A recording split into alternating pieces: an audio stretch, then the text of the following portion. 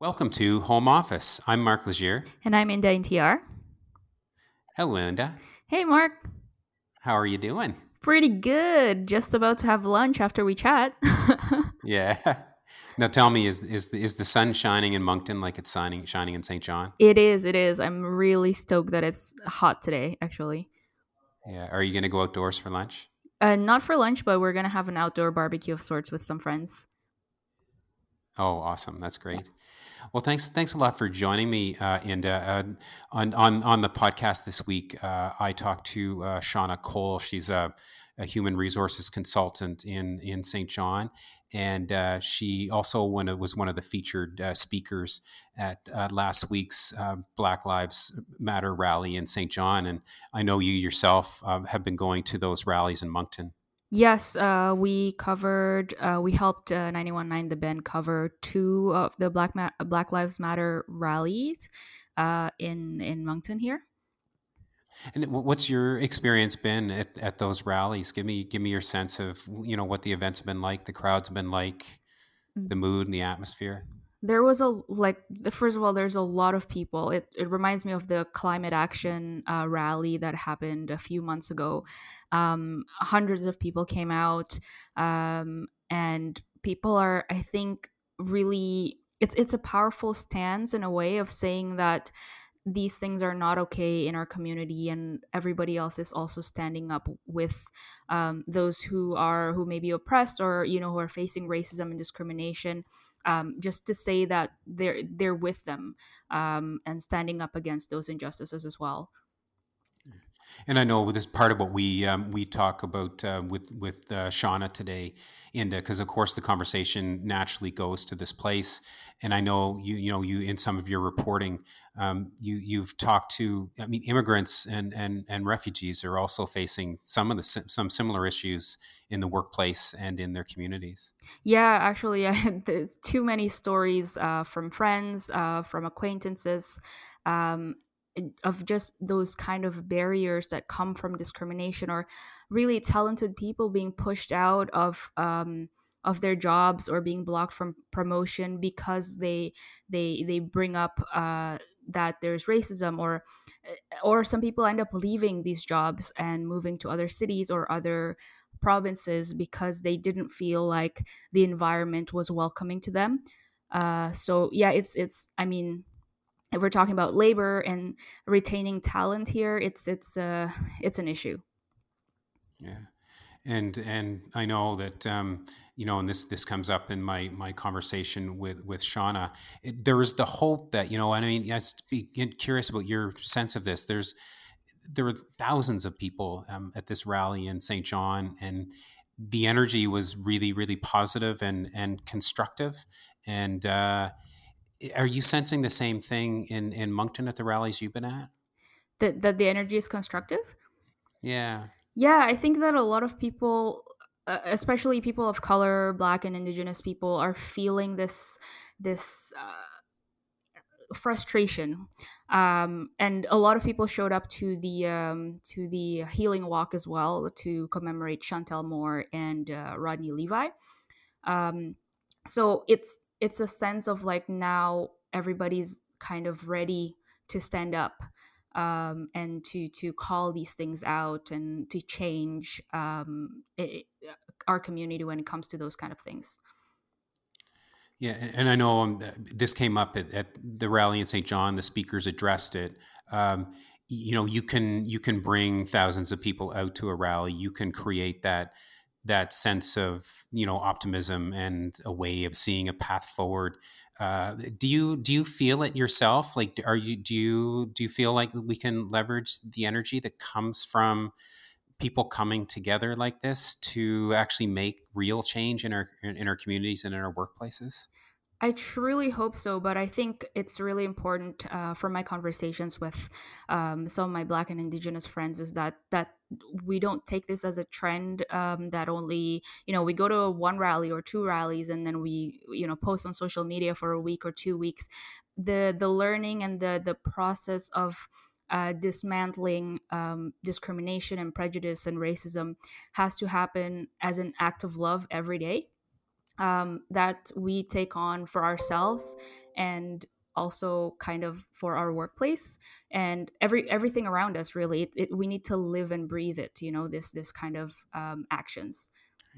Well, let's hope that the energy we're seeing and the positive conversations do lead us to that place. And I know it was a huge subject that Sean and I tackled in our chat. And so why don't we go to that chat now? Awesome. All right. Well, thanks a lot for connecting with me, Inda, and we'll talk to you soon. Thanks. Hi, Shauna. Hey, Mark. Thanks very much for joining me. Well, thank you very much for having me. Yeah. So tell me, you live out in Milledgeville, and I think do you have a home office there? I sure do. Yeah. So the home office has been getting a little crowded lately, though. We'll tell you that. With an extra, my partner Sean at home, and then a couple of kids at home for a while there, a 3-year-old and a 6-year-old. So it did get a little crowded here in the Milledgeville home office. Yeah, no, and we actually named the show Home Office because when we started the podcast, we were all out of our home offices at Huddle, and we're now starting to move, slowly back into the main office. I'm actually my home office is actually now my cottage, and it's this big main room in this like wide open cottage. Kind of it's pretty small, and I'm the one that's working out of the main cottage, so I have like a pile of kids coming through there all the time now. Yep. So, Yep. It's great for productivity, isn't it? Great for oh, productivity. wonderful. Yeah. Well, the funny thing is though, Sean, is I get teased a lot because I'm actually the perfect person to put in just kind of the main room of a cottage where people are just passing through all the time, because I have my grandfather's ability to who died a long time ago, but I've always been told I have his ability to tune out everything that's going on around me. So you wouldn't believe the things that a pack of kids anywhere from 5 to 12 are doing all around me, and I'm not even noticing I'm working. Wow. I'm going to need to skill up on that, Mark. Maybe you could also offer some training sessions to help those of us who are more easily distracted, let's just say. Yeah. Definitely. Yeah. So I can definitely give some coaching tips there, and they but it can be a little bit hazardous because sometimes you really should know what's going on around you. I've had my mother-in-law and my wife burst in on the cottage, and there's like a 5-year-old and a 9-year-old and a 7-year-old like baking a cake, and Nice. Nice. and I'm like, I don't know what's going on. So tell me, in terms of your office, because then that's actually why I'm now in here at the office, because the one thing I can't do at the cottage is record a podcast, Mm-hmm. unless you Yep. wanted to have like 4 or 5 kids become part of it, which could be fun Right. too. Right. That makes a lot of sense. So tell me, your 3-year-old and your 6-year-old, tell me a little bit about them. Well, my 3-year-old Devin, he's very active and very into dinky cars as a practice. So there were definite points of time where we're sitting here during COVID and trying to get work done in the office, and right beside me, there's some sort of extensive car track being built with vehicle noises in the background as well.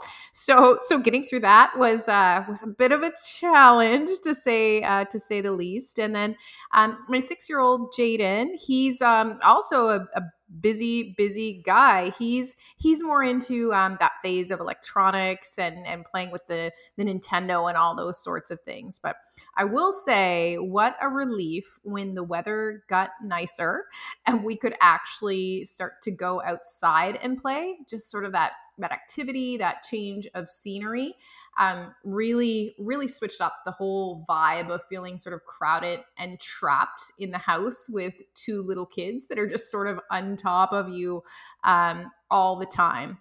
And of course, as a parent, there's these dynamics of guilt that we face, because you feel guilty because you're working and you're not paying attention to your kids, and you feel guilty for paying attention to the kids and not working, and so on. So it's been nice to see some relief from that with, first of all, nicer weather, and also with the daycares reopening. So to get just sort of a little bit more separated time, I suppose, to be both a parent and to also do some work. Yeah, no, and it's part of the reason why we ended up moving out to the cottage that we have. It's it's pretty rustic and pretty small, but because our kids are 9 and 11 now, we're kind of still keeping them at home. So our compromise was to take them to a place where they would have that kind of open free play, and their cousins were around. Because we were all, I'm sure it was the same with you. We were all kind of feeling cooped up in the house, and there was always that conflict of you're working and you should be working, but then the kids were doing schoolwork, or they wanted your attention for something, and you want to be able to give it to them, right? It has been kind of challenging in that way, so it kind of motivated us just to pack them all up with the cat, and the cat's thrilled. And because he's a city cat, but he loves spending the summers at this cottage wandering around the woods. We barely ever see him. Nice. And Nice. so that's part of the reason why we did that. So we're now kind of getting that break, and then both of us kind of sneaking into the office here when we can, and doing some work from an office. Yeah, yeah. I mean, what a challenging time on all fronts, right? But I mean, it worked out really well for your cat. So so that's nice for the city cat to get the country vacation. Oh, the cat's thrilled. Yeah, yeah. Apart from stuffing him in a cage and getting him there, he's fine with it. Awesome. Yeah. Well, thanks a lot, Shauna, because I really appreciate you joining me, to chat. And I was at the Black Lives Matter rally, last week in King Square in St. John, and was really inspired by everyone's speech, and also inspired by the size of the crowd, and the enthusiasm for gathering together like that. And I definitely wanted to get into your thoughts on that. But I think a good starting point. We this morning we republished a piece that you had posted on LinkedIn, and I'd love to get you to read that for us to start, if you can. Sure thing. Sure thing. So here it is. I heard a hiring manager say the N-word. He didn't know that I am black because I am white too. I have heard things that white people may otherwise censor in their conversations because they assume I am white. I listen to R&B music, but my kids have blonde hair. The first time I heard the N-word, I was in kindergarten. I saw my black cousin attacked. In grade 1, a white classmate told me my dad was poopy. In grade 12, that same classmate apologized to me. It bothered her all those years. Straighten your hair, they tell me. You'll look more professional. I was never more uncomfortable than when we read To Kill a Mockingbird in grade 4. My 3-year-old thinks we change color as we get older. His grampy is black. I was scared, sad, and angry when I heard the hiring manager say the N-word. He didn't want to interview the candidate. His name sounded too black. I said nothing. I only told my mom. It made me cry. It made my mom cry too. The next day, I put a photo of me and my interracial family on my desk. I'm holding my black father's arm. The look of fear on that manager's face told me he knew what he had done. We all have responsibilities at home to educate our children about anti-racism. And we have responsibilities at work too. So much going on in that piece, Shauna, and it's like incredibly poetic, which is why I wanted you to read it out loud. Tell me what inspired you to write it. You know, the words that are in the piece, Mark, I feel like over the years I had kind of written versions of this over and over again to sort of cope with what I was going through, a lot sort of in silence. And for years I had sort of these mini pieces and journals written where I wrote down my experiences, because sharing those experiences was just not an option at the time. And then when things changed in the world, almost overnight, or seemingly overnight, with that attack of George Floyd. It was like a whole tone shifted where there was more acceptance and more openness to share stories. I felt empowered to share the story. I felt compelled to share the story. I felt like I had to share the story. And I felt the sense of responsibility about it. So basically, I thought, I am so fired up about this. And I've had all these feelings and experiences in me all these years. And I feel strong enough and ready enough to share the story. So I wrote the post, and I thought to myself, you know what? I feel good about sharing my story in this way, and I hope that it does inspire people. It did surprise me how much it inspired people, and how much the post was shared and received. But really, really, in terms of what got me to the point of being able to share this, really world events and this whole Black Lives Matter movement and a changing dialogue just opened it up for me to feel comfortable to be able to share this story, which is so important because it's stories like this that make issues of racism really, really real. And that's why we need to continue to share our experiences. Take me back a little bit to your childhood, which you obviously talk a lot about well throughout that piece, but definitely in the beginning. Yeah. So as a kid growing up, I mean, I think our family is just sort of like used to stairs, right? Because a black man and a white woman, and two mixed children. And quite honestly, I feel like I'm really kind of old to be biracial. So certainly stairs were a large part of my childhood. And I feel like that's something I became fairly accustomed to and was able to put in a compartment and move on with the stairs. But things that truly stand out for me, because I was my best friend growing up in my childhood was actually my cousin, who happened to be black. So I spent a lot of time at her house, and I spent a lot of time with her. So it was almost like as a child, um, I saw her experience a lot of racism, and the feeling of helplessness, but also awareness that this problem existed from a really young age, is something that stands out to me as being really pivotal in my childhood. But this was at a time when we didn't really have these meaningful discussions about racism or what drives racism. There weren't discussions like that happening at the time, and that's why I think where we're headed now, and having these discussions and having these rallies like the Black Lives Matter movement here in St. John is so important. Was it confusing for you as a child? Because sometimes people that you would meet and other kids wouldn't realize that you were black, right?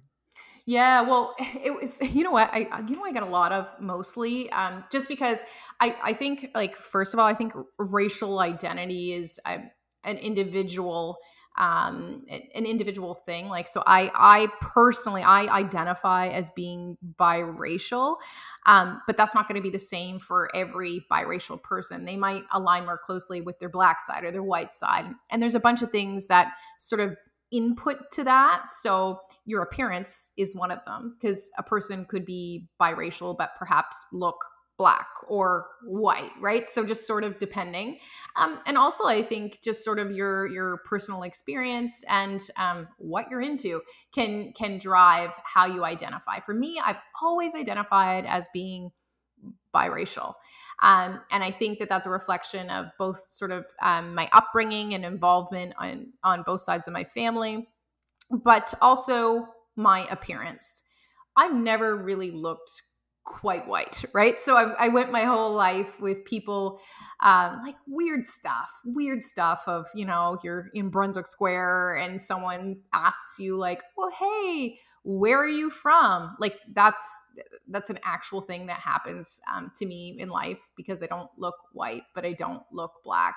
So certainly in terms of identity as a child, yeah, it was like a little bit confusing. But I think more so for the people outside looking in who very desperately wanted to place me in a category, more so than me for myself. Because my experience as a kid was I was so accepted on both sides of my family, so the white side and the black side. I was so accepted in both of those worlds, that I didn't feel like an outsider by any stretch. But out in society, there's kind of this desire I must place you in a category, and I didn't always necessarily fit, as people thought that I should. And it's put you in situations too, like you had with that HR manager, where they opened up in ways that they wouldn't have had they known your biracial background.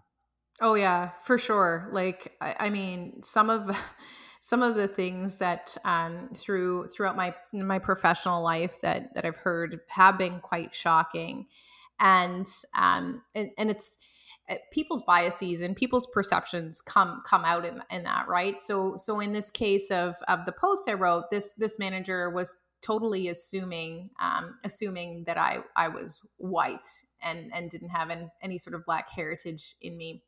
And that sort of intersection between black and white, where you live in a biracial world, um, can be really eye opening, because you're kind of like a spy. You're like a little spy in between on both sides, so you can see what people really think by times. Um, but it also I think, for me personally, my experience with that is that I also have always felt this like strong sense of like responsibility to do what's right by whoever is being marginalized in a given situation. So this example at work, when I had this experience with that hiring manager, I feel this duty that you must know that it's not okay to say this in front of me, and you must know that I'm part black. You need to have this information at the very least to feel to.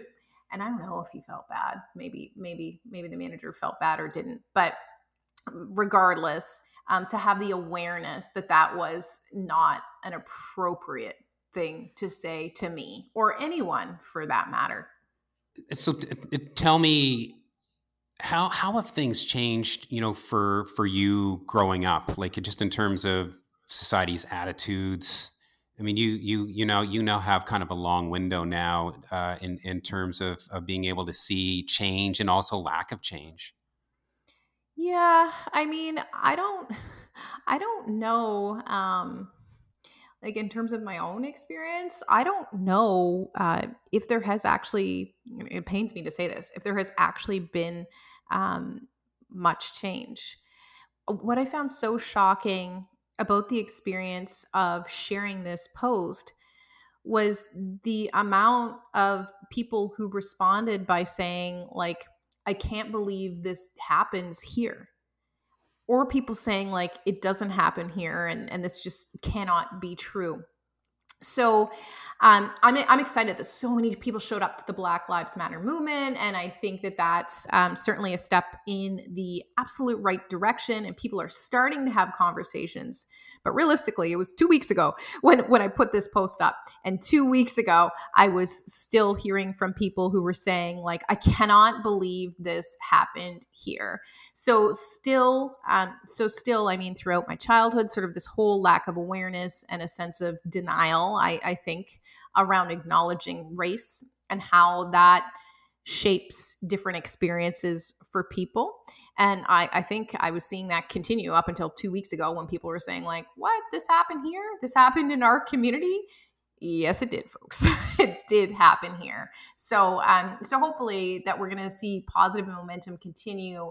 Certainly seeing on social media sort of this real desire and willingness to learn and to change and to be better, and how can I help, and all these sorts of things. So seeing a different tone in sort of the Facebook news feed with people seeking out education around this topic in particular. Tell me about the themes that you touched on in your talk at the rally. I shared in my talk at the rally. I shared I kicked that off with a story about my 3-year-old son that I really like. I just love, and I know a lot of the feedback I got was that this is what stood out to people. My 3-year-old son looks like he's looks white, and he is absolutely fascinated, just fascinated with my father, who he calls Gunky. My father's black. He is fascinated with his skin. So it is nothing to see little Devin, like with his little white hands, just touching Gunky's face, checking out his hands. He is fascinated with it. And he actually asked me one day, when will I turn brown like Gunky? So I thought that was just like a really powerful moment to me that I wanted to share, because here you have a 3-year-old kid who sees nothing but really sort of his Gunky, this nice man, and his skin is interesting, and he's acknowledging that. Like, my 3-year-old's acknowledging that his skin is different and it's interesting to me, but still just coming from this real place of love and acceptance and kindness before he goes out into the world and gets all the stories and the flawed history that so many of us have been taught. Just initially coming from this place of admiration and curiosity. So my talk really kicked off with that piece around Devin that I just find so impactful, and I feel like all of us can learn so much from. And really the undertone of the entire talk was this whole idea of keeping it real. And when I shared my post on social media, it was really to say, like, hello, our community here in the Maritimes, it happens here. And that tone and that message, I think, continued in my talk on Sunday, where it's about keeping it real. Let's get out of a denial before we can ever start to affect positive change. We first need to create an awareness. So before the change can happen, everyone needs to be aware of what the issue is, and that racism is here. So to me, that was certainly the most important takeaway from the talk, was to get out of this sense of denial. I also shared my general sort of admiration for my own parents who were married in 1978, a white woman and a black man, and the power that is in that story as well. These were, a young couple, and despite what friends were telling them they should or shouldn't do, and what family was telling them they should or shouldn't do, they said, we're going to challenge the status quo, and we're going to do what feels right for us, and get married. And I really think, and I hope, that what people got from the talk was a message of inspiration, a message of love and kindness, and challenging what is traditionally normal, to move beyond what all those norms are, to start to ask questions about where they came from, and to challenge those norms if they just don't feel right for us.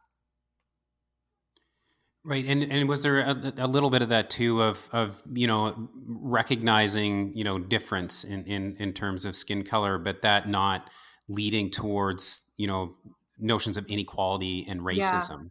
Yeah, for sure. Yeah. So, and also the discussion was around, like, the acknowledgement piece as well, right? So get out of denial that we don't see skin color, because we do. Like, we absolutely see skin color. When my 3-year-old is sitting there looking at my father's skin going, isn't this interesting?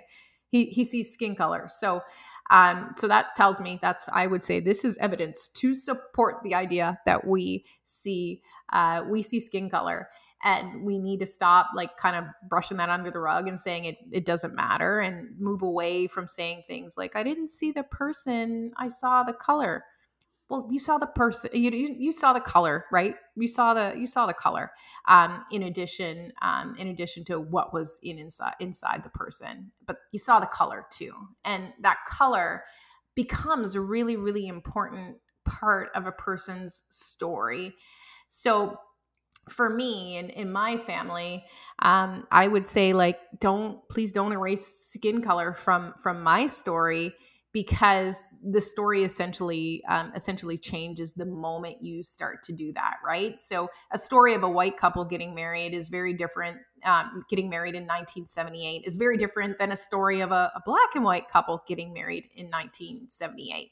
So to take away that skin color is really to rewrite the story, and this is something we absolutely need to stop doing. Acknowledge the skin color, just like Devin does.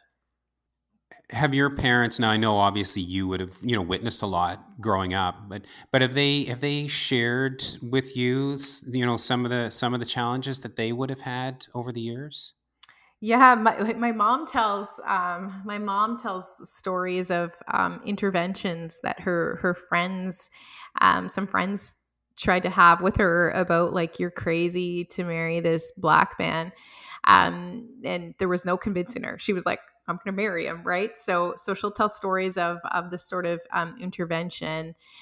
There was At the time, there was really like in the 70s, there was really sort of this concern over mixed children, as well. So I know from my mother's perspective, feedback from friends and family was certainly around, if you have babies with this guy, they're going to be so messed up, and it's not going to work out, and there's going to be all these problems with the children. So I know there was just this real sense of discouragement. It was so abnormal because even if you look at the history, like interracial marriage wasn't illegal in Canada, but it was illegal in the U.S. for a number of years, and was only legalized in, like, I think it was like around 67. So we're talking like it's still pretty new in the history in the 70s for this interracial couple to be together. So certainly there was concern. For mom in particular getting involved with this black guy. They must have had an incredible sense of, who they were and what their values were, to just rise above all of that. Yeah, and that's what I find like so inspiring about their story as well. And like, they literally will be like, "Wow, there's nothing really special about us. We just, we loved each other and we did what was right." And I thought, oh my gosh, like, do you know how like it's pretty profound, like considering all the adversity that they would have had to overcome to actually get to the wedding, right? But yeah, I mean, both of them are strong-willed and principled people, and I think they demonstrated that by doing exactly what felt right for them at the time, and here we are, like 42 years later, and they're still married. So Tell me how you felt when you're, at this event in Queen Square on Saturday, and there are thousands of people there. I've never seen such a big crowd gathered in St. John, and you're hearing the stories of the other speakers, and you're getting up to talk yourself. Take me through that a little bit. How did you feel? Oh, well, I think so. So first of all, I feel like like in the moment sort of leading up, preparing to it, I was very much sort of like just in my head getting ready. And I feel like I didn't kind of have full line of sight in my own mind, even as to how many people were there at that moment and how big of an event this ended up being. I think it was Ralph Thomas said like he couldn't fathom this amount of people coming to show up for the Black community. So I think in those moments leading up to my talk, I was a little bit oblivious. And then I stood up there and I looked out and I was like, oh my gosh, this crowd goes on forever. And I think the final numbers were somewhere around like the 4,000 mark. So it was a huge crowd. I actually was completely surprised by how much of an emotional experience it was to be a part of this event. um the feeling of overwhelm, like just the support when the crowd was chanting, this whole feeling of being heard and people actually caring that these sorts of bad things happen in our community, and this demonstration of we want to do better and we want to do more. And I do remember in the minutes before I was going to talk, looking at my father and thinking to myself, like, stop looking at him, Shauna, because it's just like I was so overwhelmed with emotion that I could feel like I was like, I'm gonna cry, and I'm not like I'm not a crier, but I could see Dad almost getting emotional about it too. So he had to pull back a minute in order to keep it together. But just the messages and the speakers from, you know, the Black and the white community in St. John coming together in this sort of way to show unity towards doing better, you couldn't help but feel overwhelmed by the amount of support, and all of it directed to the same cause and this whole idea that Black Lives Matter. I'm curious, what did your father say to you after that? Did you talk to him about the event itself? I think my dad is literally still shaking his head a little bit about the whole thing. So I mean he's my he's my dad. I've always been sort of like the daddy's girl type, and I know when I approached him after I talked again, I could see you, Dad, like holding back your emotions, and all he did was give me a hug, and he said good job. And there he was with Devin on him, 3-year-old Devin, because that's where he always is, holding Devin, and told me that he was proud of me. How did that feel when he told you that?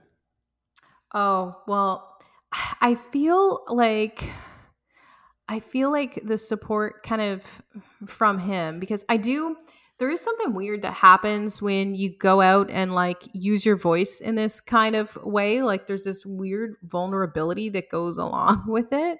So to have the support from my dad, and also from like I got messages from that my dad's sister. We spent so much time with his family growing up, and all of those, you see the family photos of me and my cousins. It's sort of my brother and I, super light skinned, and all the Black cousins.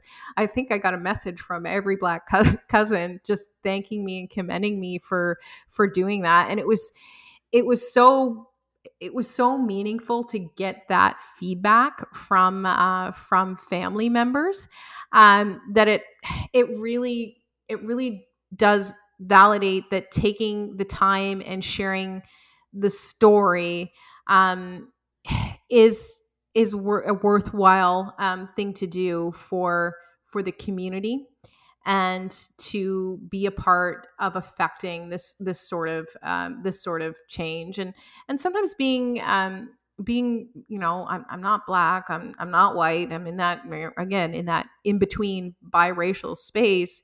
I always want to be respectful of both parts of me, of both parts of my heritage, and getting that sort of feedback back from my family, who are both Black and white, and saying that, you know, this was an accurate representation of experiences, and it was well received, is just really, really meaningful. When you talk to your dad, and you hear from your family members about this, do you Do you have a sense of confidence? Like, do you have a feeling that real change can come out of something like this? Like, how do you feel about this, and how does your family talk about it? Yeah, I feel like, I mean, I in my life we've never like had discussions on open forums like this, on Facebook, on social media, with friends, with family. We've never really had these open discussions about racism. We've never really made it ours in this community. We've never stood up and owned it as one of our problems. We just say, like, no, that's what happens in America. But now that we're taking that ownership and accountability and that those steps to get the education around it, yeah, I feel like we are moving in a direction of positive change. And when you see, the event organizers of Black Lives Matter, and what they were able to put together and pull together and unite a community in such a short period of time, it shows me that, yeah, change is going to happen.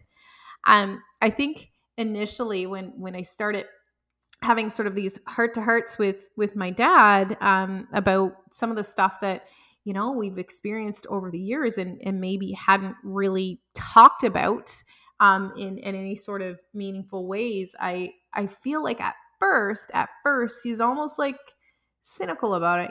He's in his 60s. My dad has had some experiences, and I'm sure I don't even know half of them. But it's almost like as we were moving through the process of, getting ready for the rally, and seeing the change of tone online, and seeing just this real attention, this world kind of call to action around racism, I can see him moving towards optimism. And I think that that's something that, people who have spent years in their entire lives, especially the older generation, dealing with matters of racism in various ways, it is a hard thing to wrap your head around. Like, is real change going to happen? But I think it is. I think it's time, and I think the world's ready for it. And I know you work in human resources, right? I do. Um, and you had that experience of that that hiring manager that you wrote about. Um, Tell me about making change in a place where it really counts, right? In I mean, it counts everywhere, but in that workplace where there's been so many problems over generations. Well, I think the conversation is the first piece of it. The fact that we're having the conversation, because, like I said, like, for a lot, and I mean, I could tell you a number of other stories, unfortunately, that have happened in the workplace that are matters of racism and discrimination as well. But I certainly think the first step is this piece around awareness and education. And again, this whole idea of, let's get out of denial and just acknowledge that stuff is happening in the Maritimes too. This is not like, oh, it's happening in only big cities or whatever. It's happening here too. So I think the most important thing that companies can do at this point, when it comes to managing these matters of racism or at work, I think the most important thing they can do is educate their company's leaders on how to be sensitive to that. I think that equipping leaders to understand ideas like unconscious bias in really much more meaningful ways. Sure, I'm sure everyone has come across the term throughout their studies in university or whatever. But I'd say, like, when's the last time you went back and sort of revisited that definition and applied it to your practical day to day work, and see how it's sneaking in? So there's such a big piece that's education. There's such a big piece that's awareness. There's such a big piece that's internal to the individual. It's like a soul searching thing that leaders must do in order to affect change in organizations. And right, and those notions of unconscious and conscious bias are so critical here, right? I mean, coincidentally enough, I'm actually in the midst of a course at work, exploring unconscious bias, by coincidence right now. And I know, like Shauna, like, and I'm sure this has come up with your work, like it's been a big discussion. Obviously, it's a huge discussion inside the Black Lives Matter movement, but it's also been a conversation that we've been also having around immigration and the stats and the stories that tell us that immigrants' last names can be like just a huge barrier to getting from submitting the resume to getting an interview, right? So it's something that is so critical for us to tackle right now.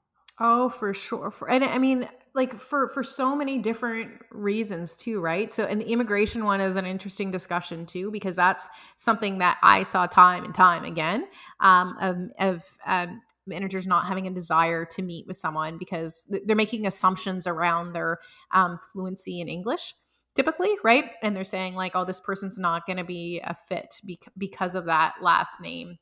It's an interesting perspective to have as well. Like being involved, teaching at the university here, particularly in the MBA program, which has a number of newcomer students. And as an instructor in that program, I'm often sort of blown away by the different experiences that these students bring and the talents that are in the room. So it's difficult for me to reconcile, and then you can't get a job. But then I go, oh wait, that's why you can't get a job, because there's something happening in a hiring process that's potentially getting you screened out. Right, and I'm sure from your experience of seeing it in workplaces, some of it's conscious and then some of it's not, right? Right. Oh, right. And it's almost like the unconscious piece is so scary and so difficult to overcome, right? Because that is such a journey for an individual to go on, and is so intrinsic to the individual and so reliant on the individual, that it's a real challenge to change that mindset, because you got to get kind of deep, right, and be like, where is this coming from? Why do I think this? And sometimes we do have sort of these deep seated experiences that drive that bias that's so problematic, particularly in the workplace when it comes to matters of recruitment. Right, and because I mean, you said yourself earlier that when you first published this piece, you had a lot of that feedback of this really happens here kind of idea. That I mean, that tells you how profound that the unconscious aspect of this is, right? Yeah. I mean, it was legit, like kind of scary, like to see, I mean, and I'm not talking like two inboxes. I've received, I don't know, upwards of 50 messages of people saying like, what, this happened in St. John, this happened here. Yes. Like, so it wasn't like two people. It was a volume of people who found this absolutely shocking. And then I thought, well, I'm happy I shared it, because now you know, this is something that's happening at the companies here. But it's not until we start to share those stories and share those experiences, that we must share those stories and experiences in order to start to change the conversation. It must amaze you that you went from all of those messages in your inbox to thousands of people in King Square in such a short amount of time. Was there what happened there exactly? Was there a kind of awakening with people? I don't know. I honestly, I don't even, um I feel like with the piece, I I think because people might tend to know me for like some roles that I played in the community as a recruiter, and some roles that I played as an instructor. So I feel like there was I wasn't a stranger. Do you know what I mean? Like I wasn't someone from the outside coming in and sharing this story that you can just sort of easily brush off.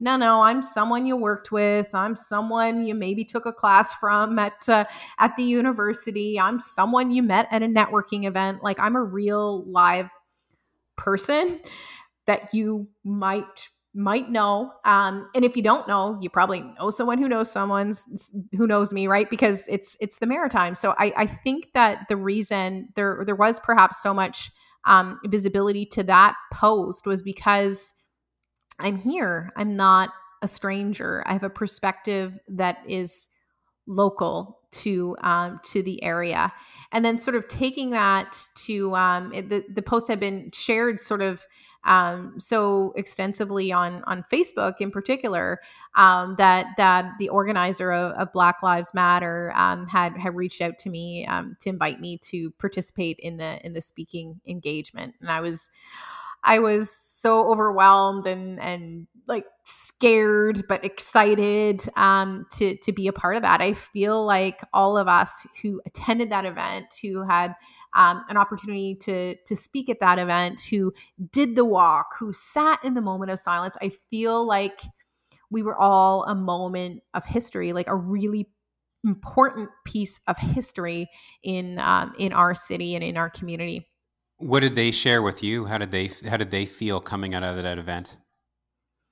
I think that what I've heard from the event organizer, his name is Matthew Martin.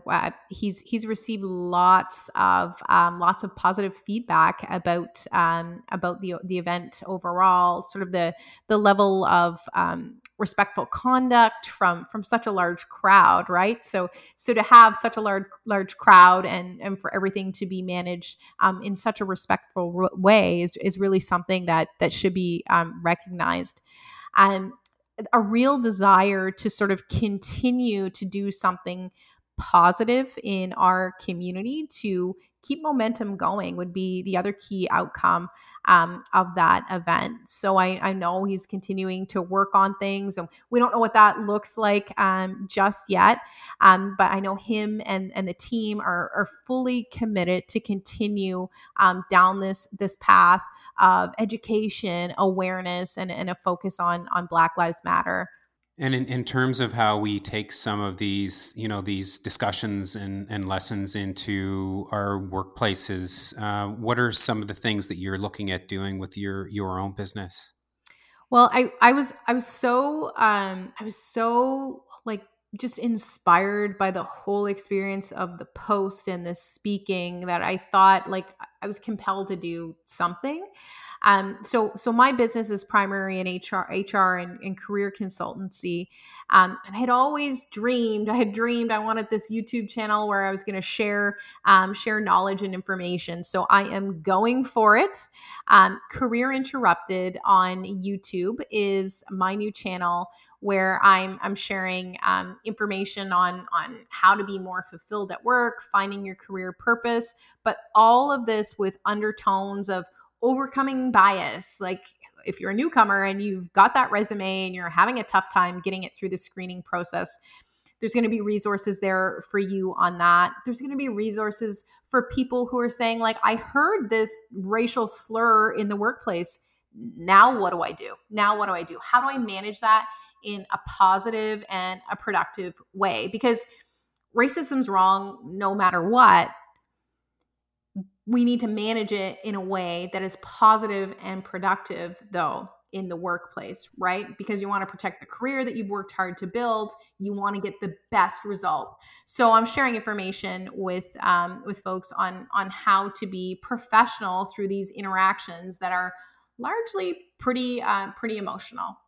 And hopefully, we have a good starting point here for this. I mean, I only experienced the rally in St. John, but I know these have been taking place in Fredericton, in Moncton, in Halifax, and in other small places around the region. And one of the things that really struck me from that event, and I'm sure it was the same with you, is the day before I was monitoring some of the social media conversation, and I don't need to tell you that gets negative, right? And it can go bad quickly. And somebody was sharing, whether or not it was a safe place to take kids.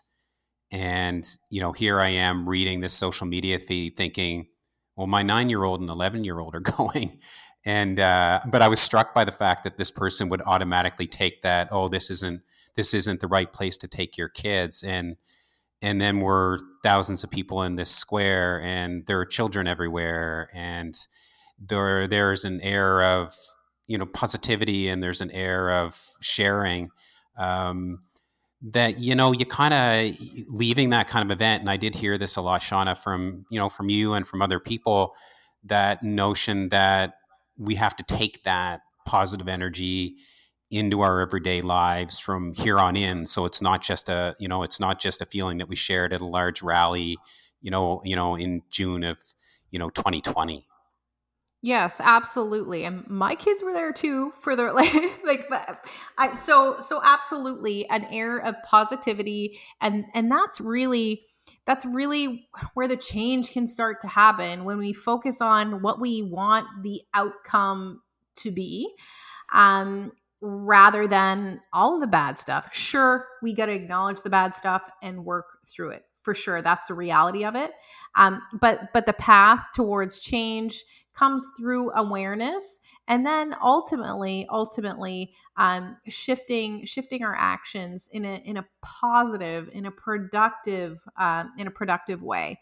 And really, when you say that, Mark, like that's really why I wanted to get this Dream Career Interrupted YouTube channel started, because I want people to feel empowered to be really, really positive, about the opportunity that the new climate brings, and to be really, really positive about how they can manage that in their workplaces and come from a place of leadership, and to use their leadership qualities and the things that they've learned along their own journey to affect change in a really positive way. Well, yeah, because some of these issues, and you face them yourself in the workplace. You witness them. It's tough stuff, right? I'm guessing that from your perspective, you need to be able to take that positive energy into those really difficult situations. Yeah, for sure. For sure. I mean, in any situation, how we communicate is key. And I think it's important that we're all equipped to have the right skills to communicate in a positive way, to work towards a positive income for everyone involved in the discussion. Well, thanks very much, Sean. I really appreciate this. Is there something that we haven't talked about that we should that you wanted to raise? No, I think we got it covered, Mark. Yeah. Yeah. And I can let I can let you back to your quiet space now in your office. my kid free space, right? Because we're always just keeping it real, and I'm just gonna love my kid free space while I can. Yeah, yeah. Yeah. But actually, I should, before I let you go, because I've been thinking about that. And so you told the story about about your 3-year-old in your speech. How do you feel with your kids now starting to grow older? What kind of a world are they going to face, and do you hope they face? I really hope, and I am hopeful that things are going to look different for them. I hope I'm raising children to be leaders, and to be positive in the world, and to stand up for what they know is right. And I hope, and I think the world is moving towards a direction where, sort of this whole idea of racism and penalizing someone for the color of their skin is just, it's no longer going to be accepted. It's no longer going to be tolerated. So my hope for my kids is that they never ever have to see Gunky go through some of the stuff that I saw Gunky go through. I hope my kids never, ever have to see their Black friends or their Black family get beat up for no reason. But more than that, I hope that they see a world where colors, we recognize differences, but colors come together to do what's good and what's right and what's best for the community and what's best for the world. All right. Well, thank you so much, Shauna. It's been such a pleasure talking to you. Thank you, Mark. All right. Talk to you soon. Yeah. Bye. You've been listening to episode 8 of Huddle's new podcast, Home Office. And thank you, Shauna, for joining us on this episode. And thank you, Inda, for sharing your perspective on what's going on in Moncton. And Huddle Home Office is produced by Cherise Letson, Tyler McLean, and me, Mark Legier. And you can find Home Office on Spotify, Google Play, and Apple Podcasts. And be sure to search for Huddle Home Office on one of those platforms, subscribe, listen to past episodes, and stay tuned for the next one. We will talk to you next week.